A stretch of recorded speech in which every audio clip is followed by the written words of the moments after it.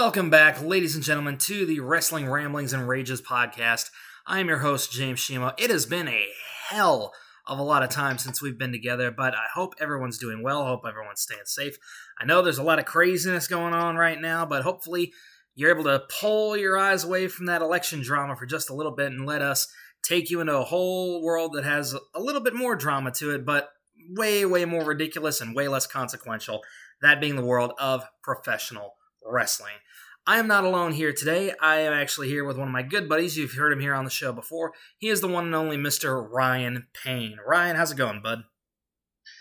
Yeah, pretty good. I'm kind of like half in, half out with this whole catastrophe. But luckily, even despite the whole quarantine situation of being inside, I'm still able to find some good content to watch, so I don't have to, be too sad about this. Right. And I think we do want to emphasize one thing. When it comes down to the real world stuff, like we know what's going on with the election and things of that nature. We know how big and how historic and how important this is. But regardless of where your politics fall, whether you're on the left or the right, it doesn't matter. Don't let what happens with this election stop you from being a decent person. Don't go off throwing a temper tantrum if your candidate loses. Don't threaten violence. Just be a good person. Continue to treat the people around you with respect, because let's face it, we can let the politicians be as rude and as nasty and as just absolutely diabolical to each other as we want to, or as they want to, I should say, but it shouldn't give us carte blanche to do the same. We have to be the ones to set the right example, because clearly our politicians are not able to right now. So just continue treating your neighbors with respect, because they're the ones who deal with you every day. They're the ones who are in your life every day, not Donald Trump, not Joe Biden. What happens with them is not going to affect your immediate world. Yes, it will affect it in the grander scheme, but your day-to-day is not going to be as monumentally affected as you think it's going to be. Be kind to those around you and just be a decent person. 100% agreed. It's obvious, everybody. I mean, of course, I think right now it's good that we get this off our chest right now. So when we start talking about our predictions, it feels good that we're going to have a full head going in. And yeah, let's be honest, these past 3 days now have been completely stressful. And some people are still like on their Twitters or constantly on Google or watching their news channels, wondering which one is up to date. And look, guys, just don't worry too much about it. I mean, look, this is a big decision. What's happening? This is going to be a big moment for all of us here, and nothing can deny that. And regardless to where your personal stance on who you voted for, you have to understand that whoever is elected is going to reflect us, whether you like their personality or whether you like their political stance. But I do want to leave our audience with just one thing here really quick, and this is something that a friend of mine actually sent via Facebook and sent via email. I don't know if you've seen it or anything like that, but this sums everything up perfectly. It's kind of around the same thing of what I said a little bit earlier, but it explains it way better. It says, after the elections are over, your neighbors will still be your neighbors. Trump won't be there to ring up your groceries. Your neighbors will.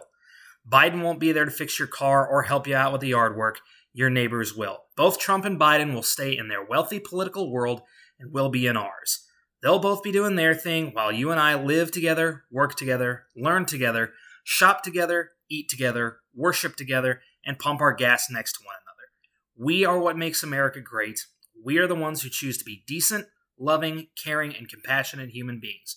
Vote for whomever you choose to vote for in November, but remember, we, the people, choose to shape our communities, not them. I agree with 100% of that entire statement from that email that you just read. No matter what happens day to day, it's going to be us, ultimately. The people in our lives, the people who we live with, the people who we interact with. And I just hope after all this is over, we can at least try, and I mean try to, to not be so divided amongst ourselves. I don't want to be preach or anything like that, but it's obvious. We're all literally divided with this whole pandemic going on. Yeah. Hopefully, by the start of next year, things will get better. Yeah, let's hope so. And let's be real here. When it comes to, I want to bring up one thing, because I'm sure you're familiar with the Gettysburg Address, correct, Ryan? Yeah. So within it, there is a line from Abraham Lincoln that said, "A house divided against itself cannot stand," if I'm not mistaken, correct? That is true. So, and it's shocking that we are the most divided that we've ever been as a nation. But I think it's important to remember that that division only serves to help one person or one group of people. And that are the politicians who want to use that division to get themselves reelected for their own personal gain. Do not let it happen. Keep being who you are. If you have a political disagreement with one of your neighbors, just calmly talk about it. Don't yell, don't scream. Don't treat anybody as less than, because we are all human beings. We are all Americans. It doesn't matter what side of the political spectrum we sit on. We still all deserve to treat one another with respect. And that is the last word I will say on that. All right. Without any further ado, now that we've gotten off of our both gotten off of our collective political soapboxes, let us go ahead and get into what we really came here to talk about, which is the upcoming pay-per-view, AEW Full Gear, this Saturday, November 7th, excuse me. No worries, man. Live on pay-per-view. And boy, oh boy, this one's definitely looking interesting. I know last year's Full Gear had a lot of good matches on it. This one is actually shaping up to be pretty stacked as well. The one thing that I will note and that I will talk about is the build for some of these matches, at least two in particular, just seems a little rushed. But all in all, though, I'm still looking forward to what we're getting ready to get. What are your overall thoughts on this weekend's upcoming event? Yeah, I can understand with some of the... I mean, of course, with some of the matches on here, some people are going to question, like, where's the build to this? Where's the feud? And, well, let's be honest, but 75% of these matches, they have a solid build and feud to it. So I don't mind that maybe one or two of them are just immediately placed on the card. It works because it's they kind of work like as a good transition period for all of us. So we don't have to get too caught from a heavily story build match, and then we fall to another story build match, and then to an intense feud. That way we don't get emotionally drained throughout this entire card. True. All right. Well, anyway, let's go ahead and rock right into this. First off, and it is worth noting that we are recording this on a Wednesday, so there may be more matches added to this in the build-up and over the next 2 days. Or it's a Thursday, I'm sorry. We're recording this on a Thursday. Yeah. So it is important to note we are recording this on a Thursday, so there may be matches added between now and Saturday. There might not. I know one was actually added earlier, which is the one that we're actually going to get ready to talk about right now. This is the one that will be showing up on the buy-in. The one that was originally scheduled to go on the buy-in has been now moved to the main card itself, which, trust me, we'll get to that in just a second. But our match on the buy-in is for the NWA World Women's Championship. The champion, Serena Deeb, defending against Allison Kay. I'm a fan of both of these ladies. I think Serena Deeb has been doing a lot of great work since, she got herself clean and she started, really getting back into pro wrestling. She had a nice little time. I believe she was working as a trainer at the Performance Center at one point, and then she kind of moved her way back into the just overall indie scene, and now she is completely contracted with AEW. So I haven't been following a lot of what's been going on with the NWA. I did follow Power for a little while, but then, of course, COVID hit, and they weren't able to do their studio shows anymore. So... but either way, like both of these ladies, Allison Kay, we may remember her better as, what was her name? Sienna, I believe, in Impact. It was Sienna. But she's great. She's got a great, just like a boss ass bitch attitude, if you will. I dig it. I dig her work as a heel. I dig her in-ring work.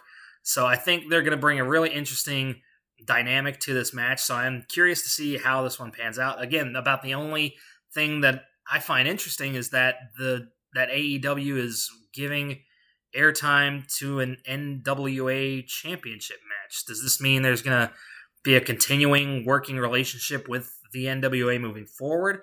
I have absolutely no idea. But considering I think Serena won the title, maybe like a week or so ago from Thunder Rosa? Because I know Thunder Rosa was the women's world champion from the NWA when she faced Hikaru Shida at the last pay-per-view.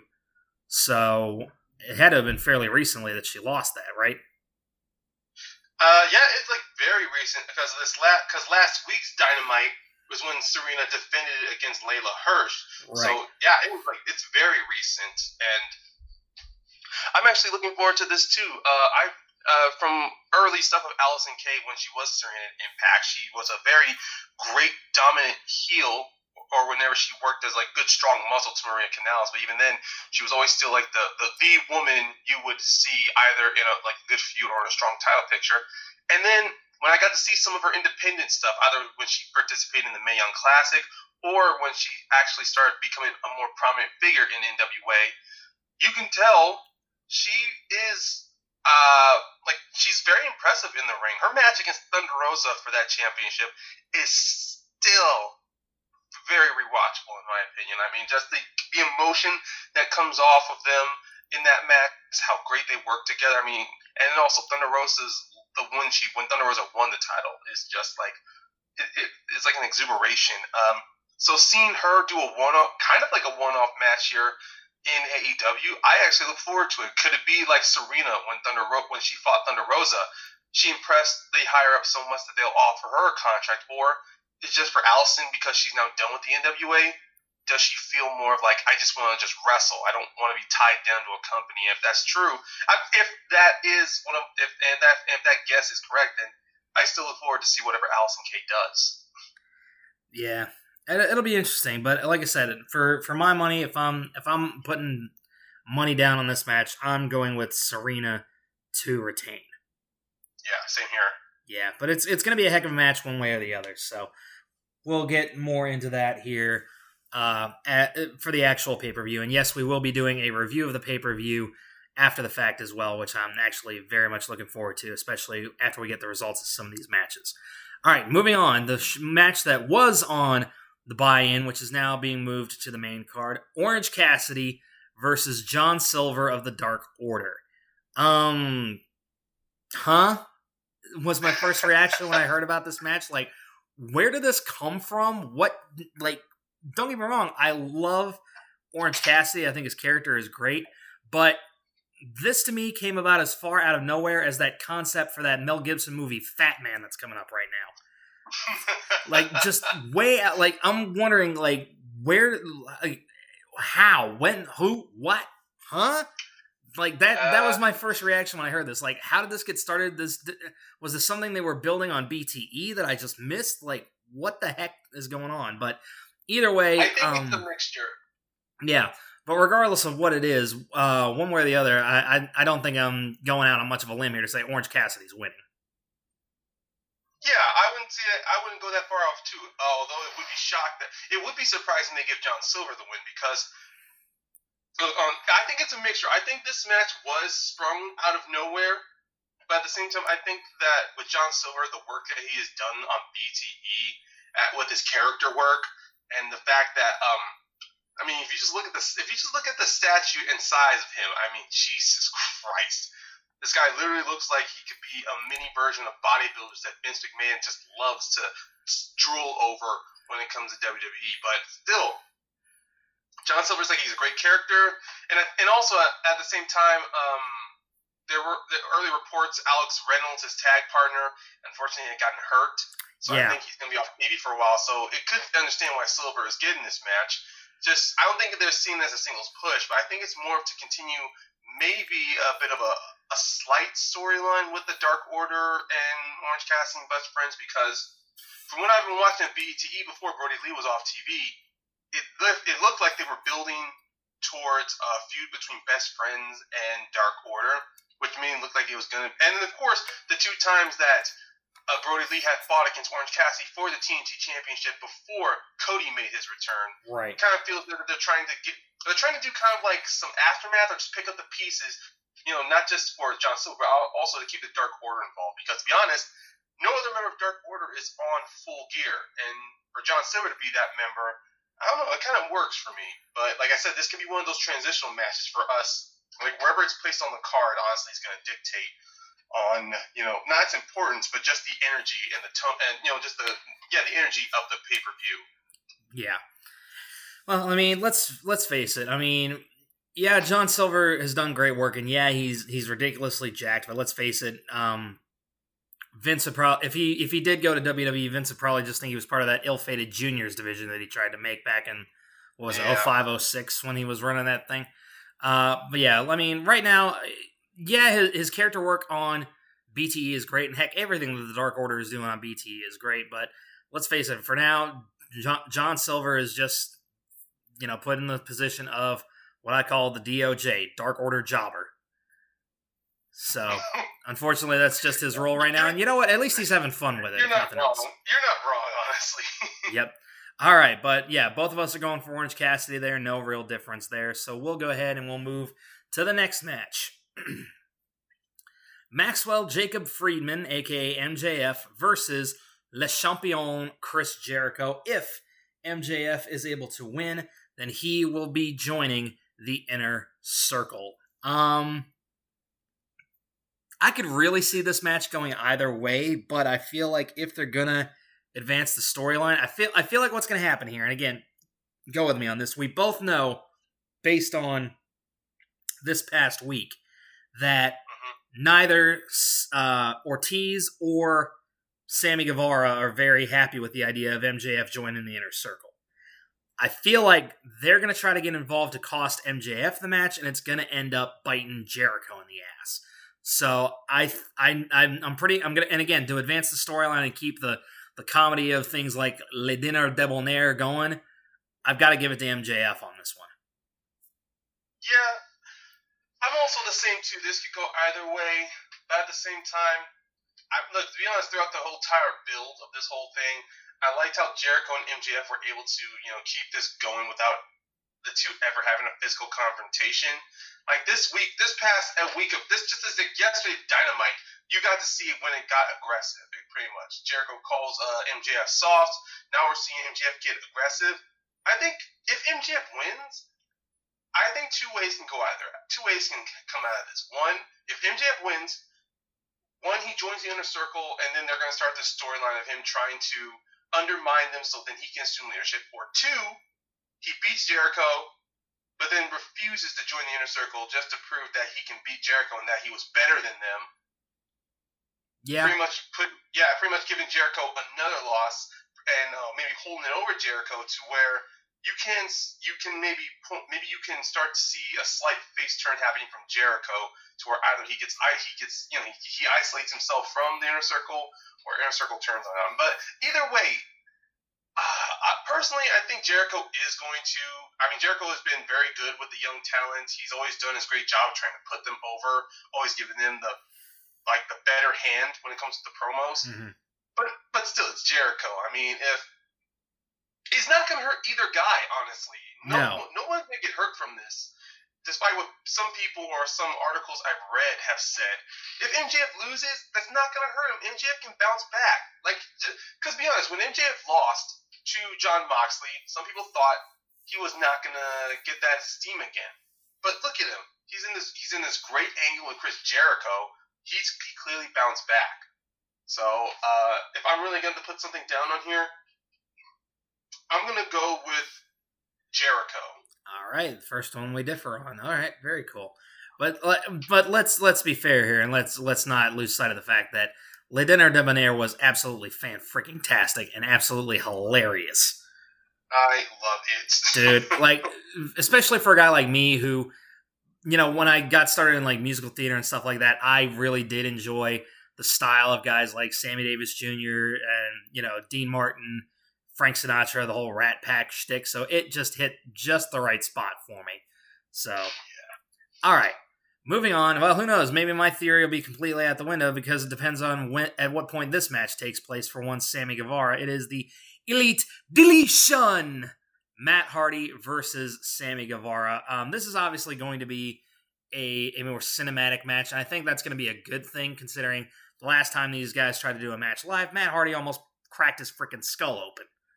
Yep. So, and especially, I know Hardy won that last one, but again, I don't think it was a definitive win in order to keep keep that promise of him staying in, AEW, not having to retire or anything. So, and again, just because it's an Elite Deletion, it is one of those matches, Hardy's got to win. Yeah, because, look, after what happened at All Out, and I'm pretty much going to be repeating to what everyone's heard, we thought Hardy was done, honestly. Not with wrestling, but I just thought this angle was done. I thought Hardy was done with trying to be this, trying to take these extreme bumps or so. And it looked like a bit that Hardy might transition to just be like a backup talent or kind of like a supervisor, like a manager. Manager position, like what he's doing in Private Party. But then it cleared once Sammy Guevara was brought back. It wasn't long before they restarted this feud. To me, I think they need to put a button on this feud, but this Elite Deletion, I think it's going to be a cinematic match, honestly. Yeah, it's definitely going to be, and it needs to be in order to mitigate any of the risk. It's a tooth-and-nail match between Swole and Baker. It's going to be that kind of match, honestly. Yeah, absolutely. But, so final prediction, Sammy Guevara or Matt Hardy, who's winning? Well, I mean, with the way that's been going with Sammy, I think he's going to have more fire if he loses, so I'm going with Hardy. Yeah, I'm going with Matt Hardy as well. All right. So, pretty quick, pretty easy. Not a lot of in-depth analysis on this one because, like I said, with this match in particular, it feels like it should have been over by now. This might be their way to finally put a cap on this thing, finally let these guys go their separate ways, and hopefully let Matt Hardy rest for a freaking minute. So, let's hope that is the case. All right.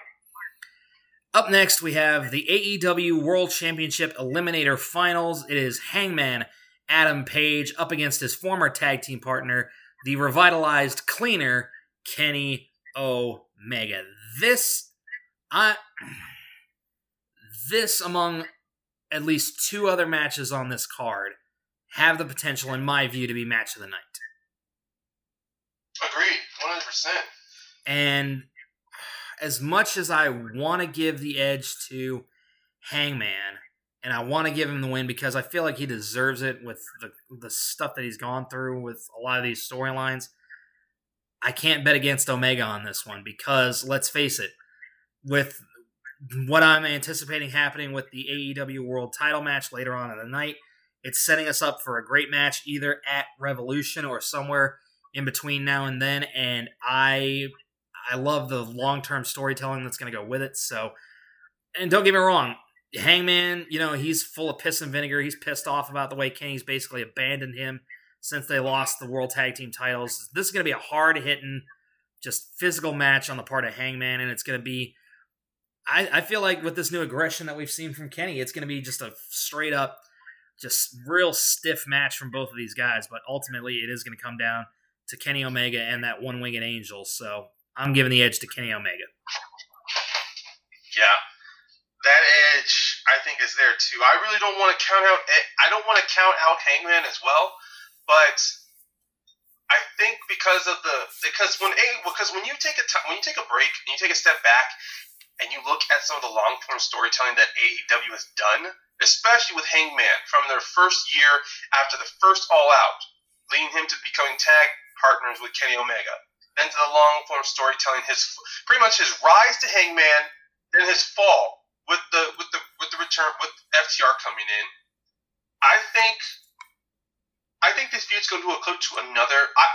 Here's the thing. I'm gonna give my vote to Kenny, mainly because I think with Kenny, with this new attitude he has, he seems like the right guy to dethrone Mox, and then maybe possibly set up a world championship fight between him and Hangman.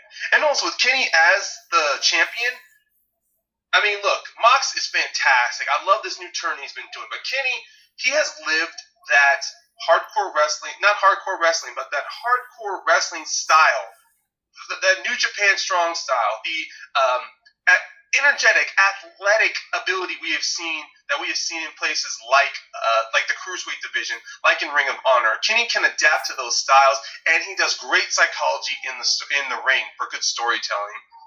I think with Kenny winning this, and hopefully challenging Moxley, I think can open avenues to more possible dream matches.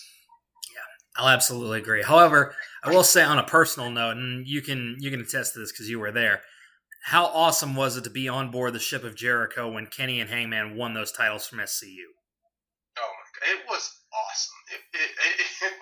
It's an incredible feeling. Yeah, can't wait for the triple whammy. Hopefully, everything allows us to set sail with that with no hang-ups. But in any case, let us move forward. So both of us are going for the cleaner Kenny Omega in the World Championship Eliminator Finals. Moving on, we have the AEW Women's World Championship on the line. Hikaru Shida defending against one native beast, Nyla Rose.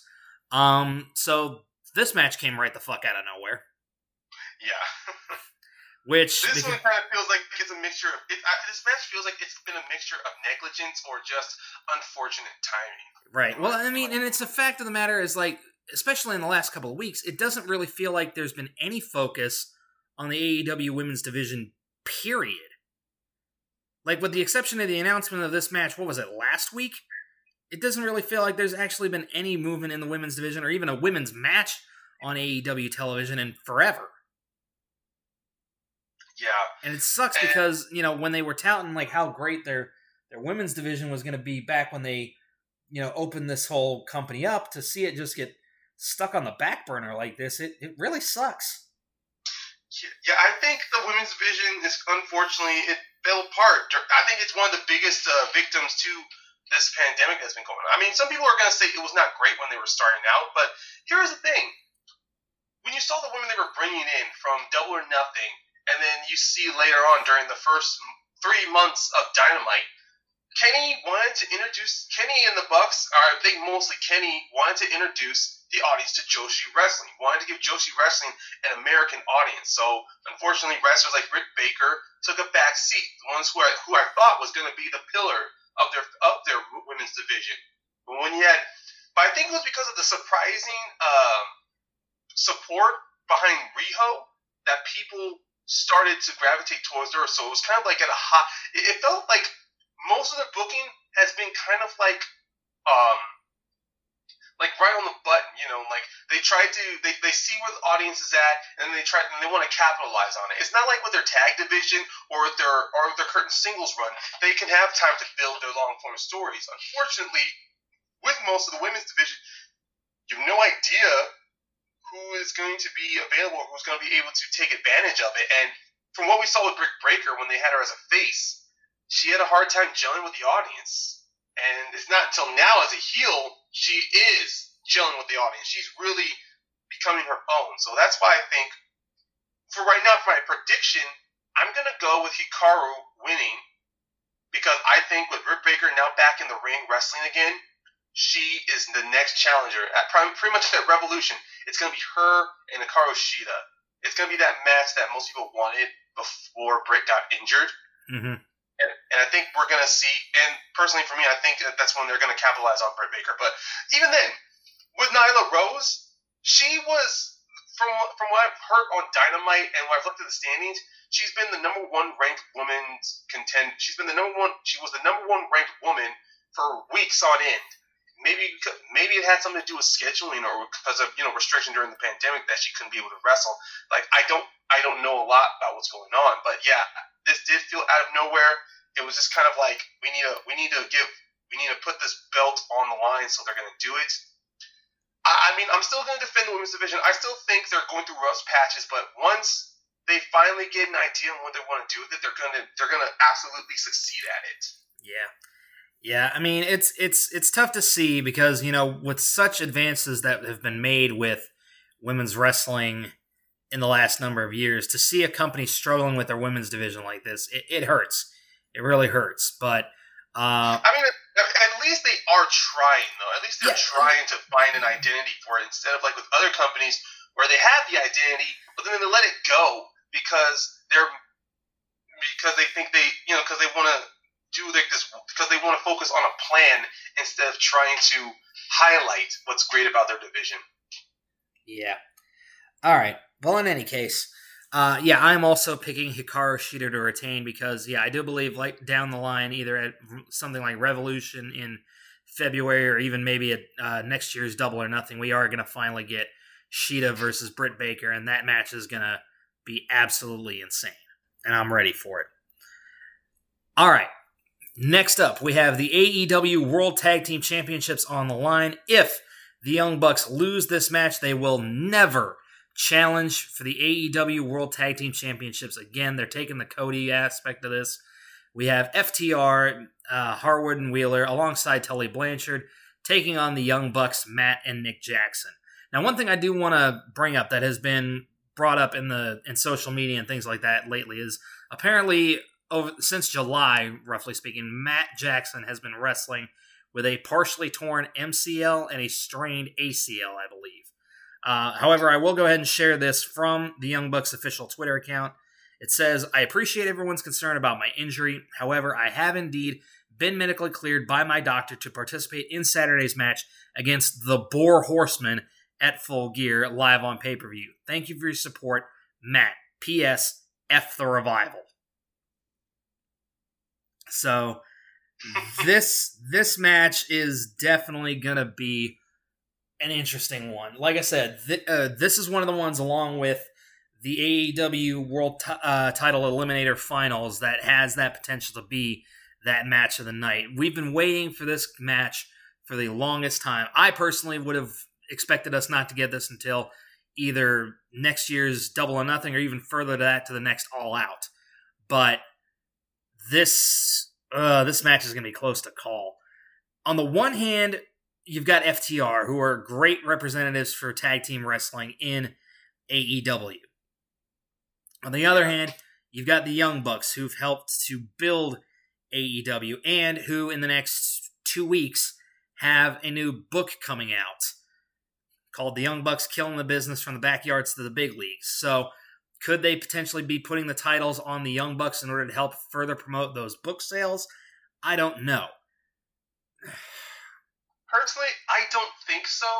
That's just me, though. I mean, the Bucks, they've been able to sell their own merch without even having championships. I mean, let's be honest. During the first 6 months of Dynamite AEW, like I remember the first 3 months, the Bucks were always shown on BTE. Like after every Dynamite show, they were just giving away pieces of the ring to the audience just for having them be there in attendance. All the new constant merch ideas they were coming up, whether it was simple or it was just plain stupid, they were able to get over. God, those merch freak segments were nuts. Yeah, make them say, Dude, I can't wait until fans actually fully end up going back into wrestling arenas again so we can get more crazy shit like that. Exactly, yeah. Oh my, I would not be surprised. The first 2 months of Dynamite, we're going to see more stuff like Cody and the Bucks. They're just going to rip off turnbuckle pads. They're going to tear off sections of the ring and just throw it to the audience. Be like, you guys are here. You're with us. Like, that, I wouldn't be surprised to say that. But yeah, still, I wouldn't be surprised to see Cody take off a pair of his wrestling boots and just throw them to somebody in the audience. Yeah. Or heck, give whenever he came down in a suit, he would just throw off a jacket. Or heck, he even once I think he gave a kid a watch. Or no, $100 bill. He gave him a $100 bill. $100 bill, yeah, $100 bill, yeah, not his watch, $100 bill, yeah. Like, it was just that insanity. But even then, I think with the Bucks though, this situation they put themselves in, yes, it heavily mirrors Cody. But I think with the Bucks, this should have been saved for maybe Revolution or Double or Nothing. Give it to another team. But I think because of Full Gear coming up, and with the storyline, and maybe because of Matt's injury, possibly maybe they felt that this was the right time to fight FTR. Maybe give the people one match between them to see if they can build to a series of matches between them and FTR. If not for the championship, maybe for other personal stakes involved. I do want to go for the Bucks because I don't want to see that same situation to where they don't challenge for tag team belts for as long as they want to continue the storyline.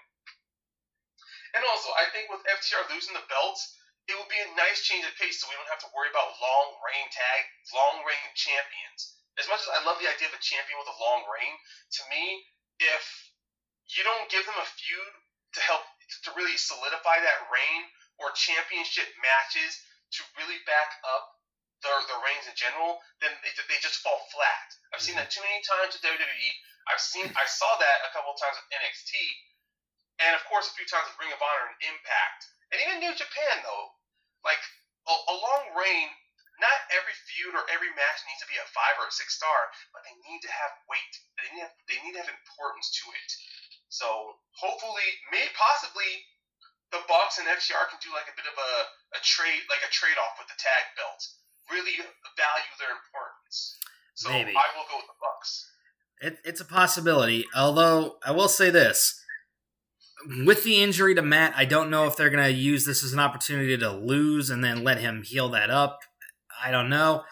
I don't want to see it go the realm of, the Cody thing of never being able to challenge for the tag titles again. But then again, we know they're probably going to just make a set of 6-man titles and just put those on themselves like they did with the TNT Championship with Cody. But well, I would love for 6-man belts because with the number of tag teams they have there, and if they constantly keep wanting to set up factions or factions or stables, I think a 6-man belt would be fantastic. Heck, they just signed another tag team to AEW earlier this week, didn't they?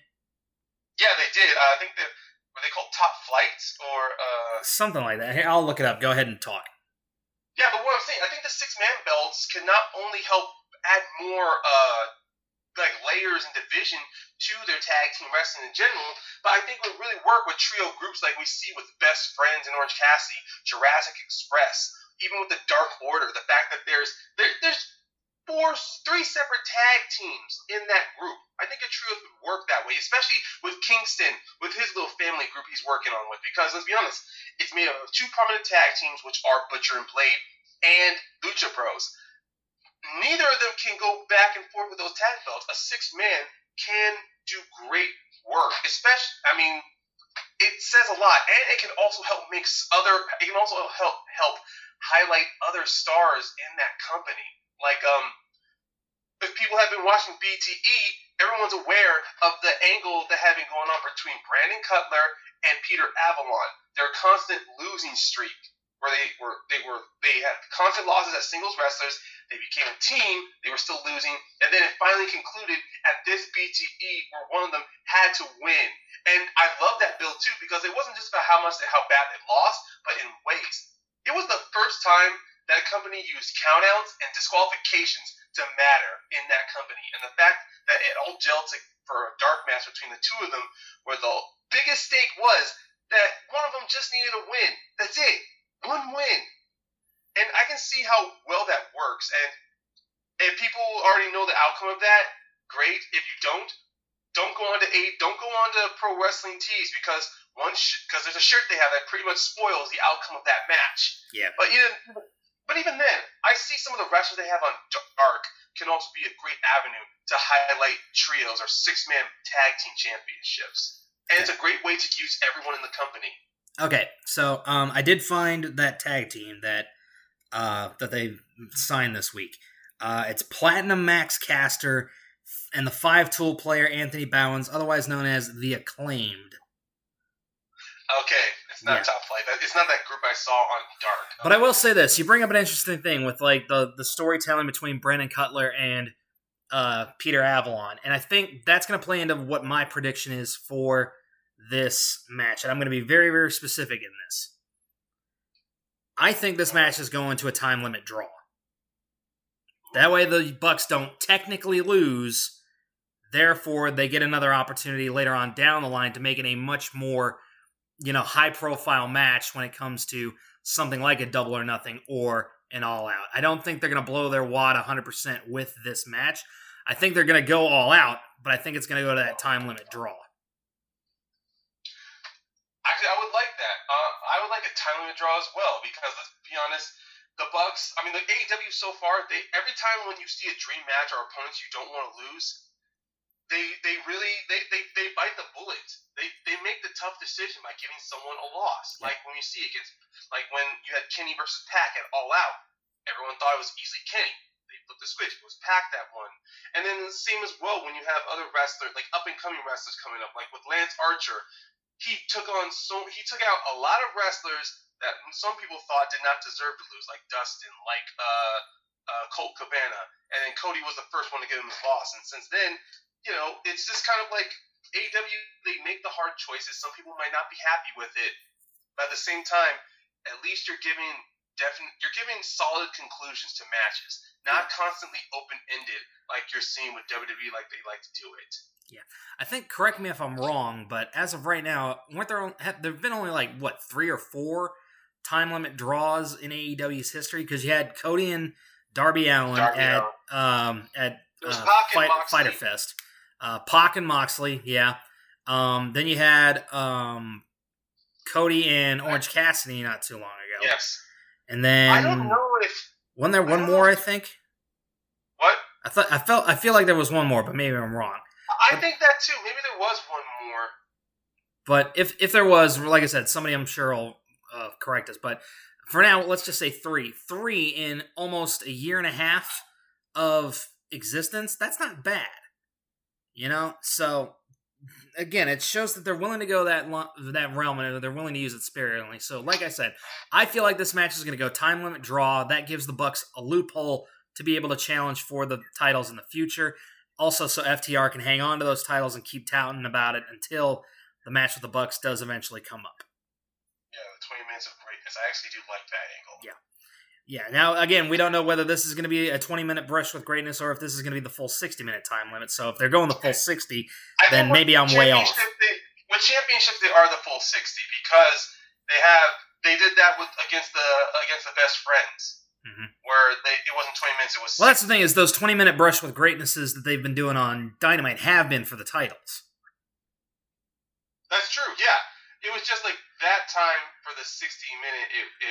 Could that, I'm going to say, because that's the thing, is right now maybe they've got it set up this way, but maybe the day of, FTR go in and say, you know what, we're going to make this a 20-minute brush with greatness. We're not doing the full 60 minutes. These people don't deserve to see us wrestle for close to 60 minutes. And honestly, we just want to get out of here so we can enjoy some cold beer. Yeah. So maybe that's something. Then maybe that comes back to bite FTR with the stipulation and everything like that. Who knows? Well, we'll find out definitely. Yeah. We'll definitely find out come Saturday live on pay-per-view. All right, let's go ahead and move on to the next match. We have a match for the TNT Championship, and I'm really excited for this one. Not so much for the actual match itself, but the fact that we just found out earlier this week that the trademark has finally fallen out. Cody is officially Cody Rhodes once again. Cody Rhodes defends the TNT Championship against Darby Allin. It feels so good to say it. Yeah.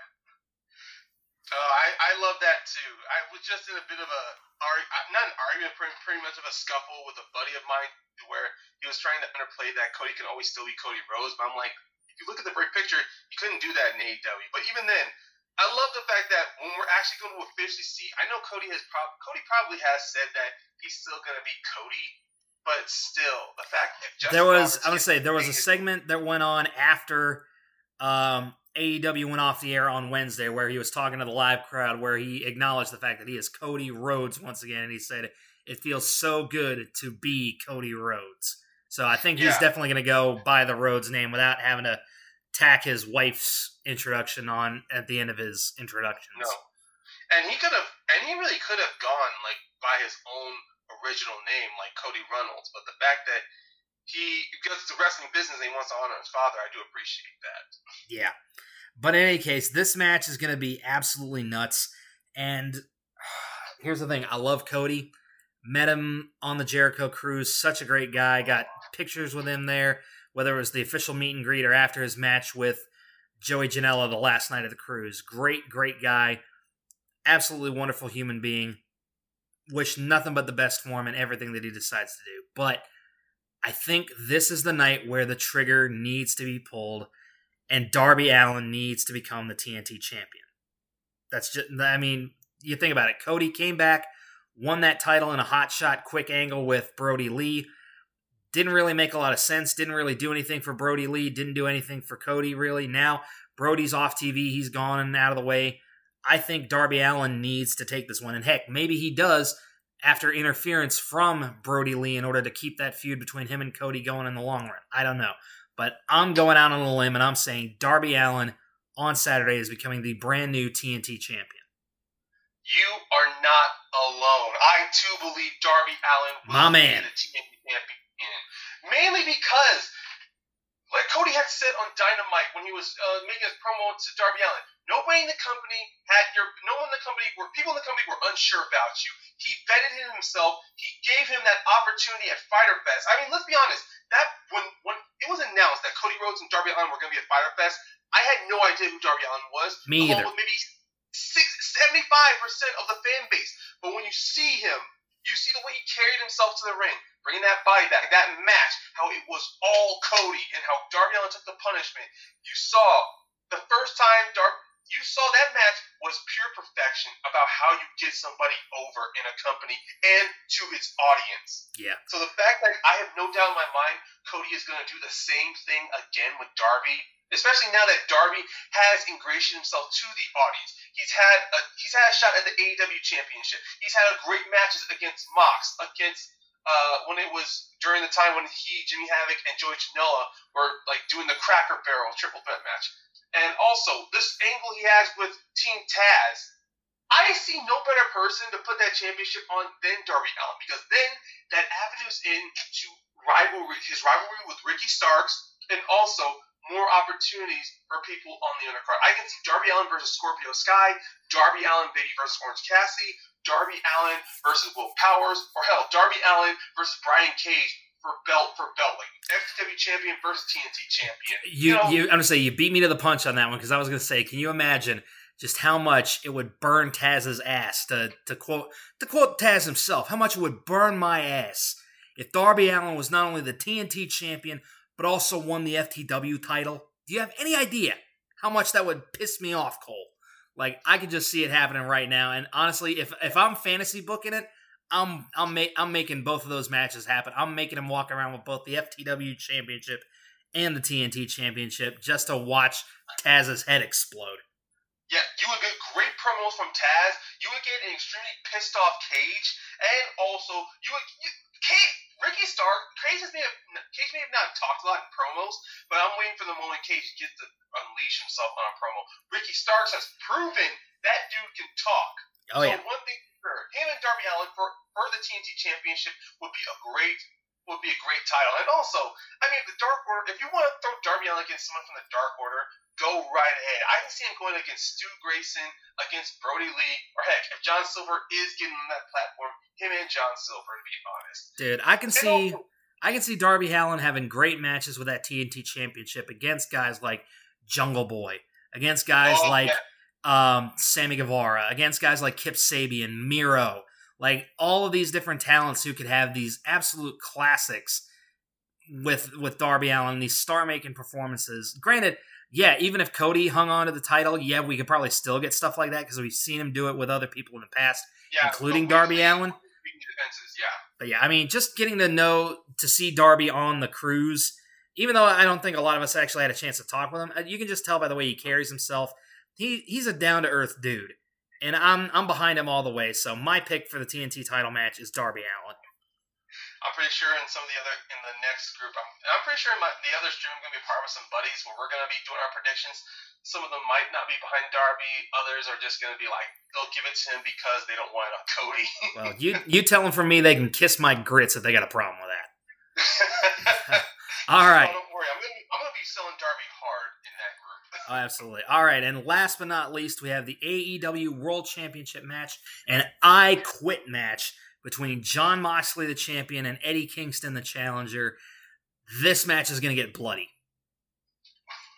Bloody? The promo between Kingston and Moxley, I mean, look, they were doing great promos when they were separate, but the fact that they finally went personal with each other in that ring, you see these men, they're going to not kill each other. They are going to kill each other, but they are going to give they're going to give us a good story in that ring. Oh, hell yeah. Especially since Kingston has been doing the same choking submission that Moxley has done. Yeah, the Bulldog choke, yeah. Yeah, I can see certain points in the match where they're going to choke each other so much, they might nearly kill somebody to where you might actually see them on a stretcher on the side of the ring. I'm not expecting it to get to that level, but I'm expecting it to get damn close to like CZW, like absolute insanity. Like I expect somebody to be bleeding. a la Eddie Guerrero botching a blade job when he got hit with that chair by JBL. Yeah. Or heck, when Cody accidentally when Cody had gotten cut from that botched chair shot from Spears. Yeah. You know what? Or heck, even when he cut himself up and taking that dive at Full Gear a couple of years ago against Jericho. Or not a couple of years ago, but last year. Oh, yeah, it was against Jericho. Him and Jericho, he took that suicide dive and hit his head on that ramp. Yeah, right on smacked his face right into the ramp. But regardless of how bloody it gets, regardless of how many weapons they bring out, regardless of what they put each other through, Moxley's walking out with that title. Same here. This is why I feel that Moxley is going to drop the title at Revolution, because this feels like a great crescendo to his championship run to prep him for either Kenny or Hangman for Revolution. Yeah. They give him a title defense in January. I still think Moxley, this is the best feud for Moxley to go out on as champion. Agreed. Even like I said, even if Kenny doesn't win it the first time around, if he works his way back up and really gets to it the second time around, like maybe he gets himself disqualified or something, or maybe Moxley accidentally gets himself disqualified, because we've seen what they've put each other through in that lights out match again last year at Full Gear. What these two are both capable of. I mean, that barbed wire, like trampoline looking thing that they pull out of there. Betting, whatever the heck that was. God, that was hard to watch. But them ripping up the floorboards where Kenny had gotten a bruise, he bruised up his eye. Oh my god! Even though it was sugar glass, like Kenny making Moxley crawl through broken glass to get to the ropes while in a sharpshooter, it was brutal to watch. But I mean, one way or the other, like I said, Mox is walking out of there with the title. Kenny's winning the Eliminator tournament finals. And we are going to get the Cleaner versus Jon Moxley one more time for the AEW World Championship, and just all the chef kisses in the world toward that match, because we know that if that doesn't go to a 60-minute time limit kind of thing and go damn near the 60 minutes, they're doing something wrong.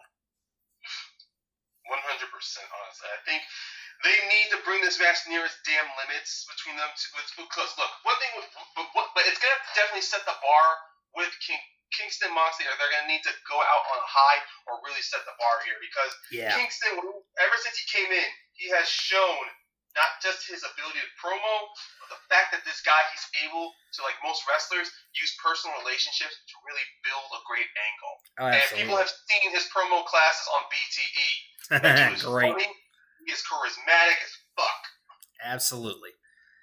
All I know is I'm looking forward to this weekend. AEW continues to up their game in a lot of what they do. I mean, and you look at the different type, like this is going to be AEW's first official I Quit match. Look at what they did not too long ago with Brody Lee and Cody with that dog collar match. I can't remember the last time I saw a dog collar match. Imagine if Cody decides to go back for that TNT Championship and challenges Darby Allin to a bull rope match in honor of his dad. Like, can you, like, they keep upping their games. A classic strap match. Yeah, they keep upping their game with their stipulations and their storytelling, and the long-term booking is what I appreciate most, because Moxley facing Kenny for the AEW World Championship would just be the icing on the cake of that long-term story that's been brewing for over a year.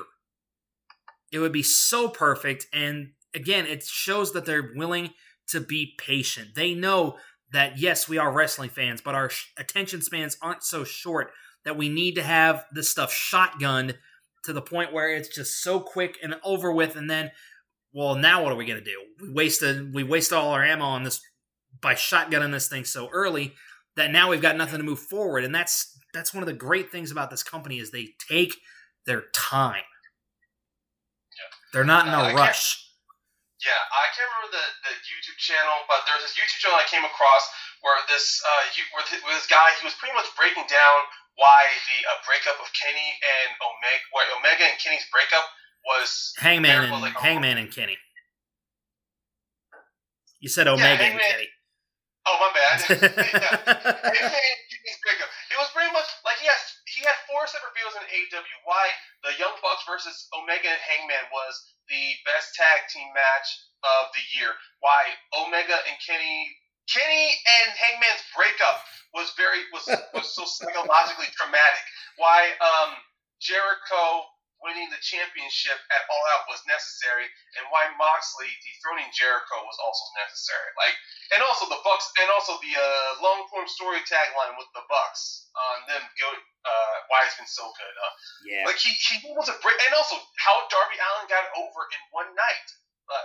You see, when you really take a step back, if you really look back at these matches and you break them down, and you really see. And there's a lot of elements involved. Whether you heavily follow BTE or Dark, or you're always paying attention to commentary, they take their time trying to develop these stories. Sure, not all of them are going to go off in a hit. Sometimes they need a few more moments to gel, like they did with Dark Order. They went hard with them in the beginning. It didn't work. They retooled them. Now look at Dark Order. They're at the point where the company wanted them to be over. Yeah. And that's the thing is, like, WWE, the biggest difference I've noticed between WWE and AEW is that WWE seems almost afraid to build its own stars, whereas AEW has no choice but to build their own stars, because any of the guys that they've got, or at least the majority of them, can't rely on a reputation from somewhere else. They've got no choice but to build these new stars. And even if they do bring someone in who hasn't been a necessary star in somewhere else, they've got to build them up in order to make them look good. Now, obviously, that hasn't worked out for a lot of people. Sean Spears is kind of in the same boat wherever he was when he was in WWE. But who knows? Maybe they've got something in the pocket for him later on down the line. Or maybe Sean's just fine, minding his own business. He's probably got enough difficulty running his flatback school throughout COVID and everything like that alongside Tyler Breeze. So, I mean, we'll give him time. I'm sure Sean will have his moment in the sun at some point. But I do believe that. I think Sean's going to get there, too. I mean, even with Jurassic Express, when they were starting, I mean, they're still an over trio group, no doubt. But I did feel that there was a plan with Jurassic Express to become like a great team. But then, of course, Marco Stunt, he got over, and of course with Luchasaurus, he always had those quick. He was not on the injury list, but he got those minor moments where he gets slightly hurt and he had to be off television for a while. Yeah. And of course with Jungle Boy, I mean, they wanted Jungle Boy to be a big star. I guess because maybe they just don't feel it's time yet, or they really want to get him over as a teams guy. But still, I think each member of Jurassic Express definitely has that potential to get hugely over. That's why I think with the inclusion of a 6-man championship, they can be one of the first two teams to really elevate those belts. Let me say this, and I'm going to fantasy book for you really quick, and I want to know what you think about this. Imagine a star-making performance, and I'm gonna give it to you. 4-way TNT title match. Darby Allin, Jungle Boy, Brian Cage, and Wardlow. Ooh. Yeah. Ooh. That's a dealer's choice. Oh yeah, that's a heck of a foursome right there, if you will. But in any case, we are definitely going to be watching the results of this whole thing in order to see how our predictions shake down. I'm excited for the pay-per-view event. I know Ryan's excited for the pay-per-view event. And hopefully you, our audience, are just as excited for the pay-per-view event as we are. It is coming up, as I said, this Saturday, November the 7th, I believe at 7 p.m. EST, if I'm not mistaken. But yeah, check your local cable providers. Bleacher Report Live if you are in the U.S. And, of course, Fight TV internationally. Going to be a great amount of fun. And we will, of course, be doing a review of Full Gear itself. Hopefully, we'll see what Sunday brings. But I know a lot of us will be.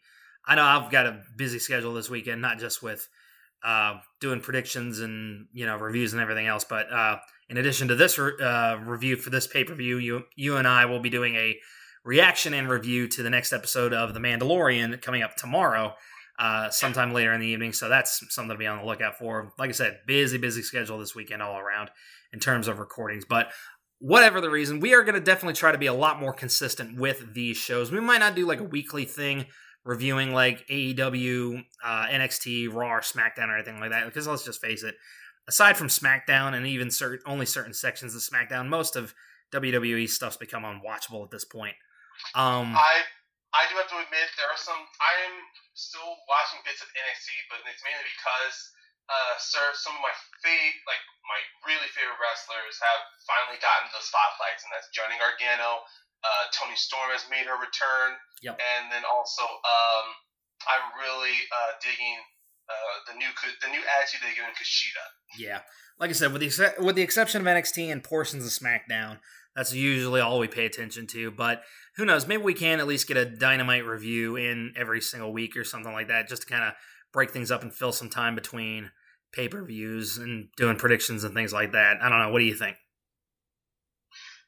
Yeah, I mean, yeah, you're right. This doesn't need to be weekly, though. I mean, we can always get together and talk about some of the good highlighted sections of wrestling that we really thought that do deserve their moment to be talked about, honestly. Because let's be honest, a lot of people are doing their own weekly shows, and sometimes there's some episodes or there's just some wrestling content there's just not really a lot to talk about. Yep. Unfair, but at the same time, what are you going to do? And speaking of things that are kind of unfair, best wishes and, get well soon. Obviously, he tested negative, but hopefully he's able to come back soon. Scorpio Sky did have his match pulled from Dynamite this week because of a COVID scare. He was in close proximity with someone who was positive.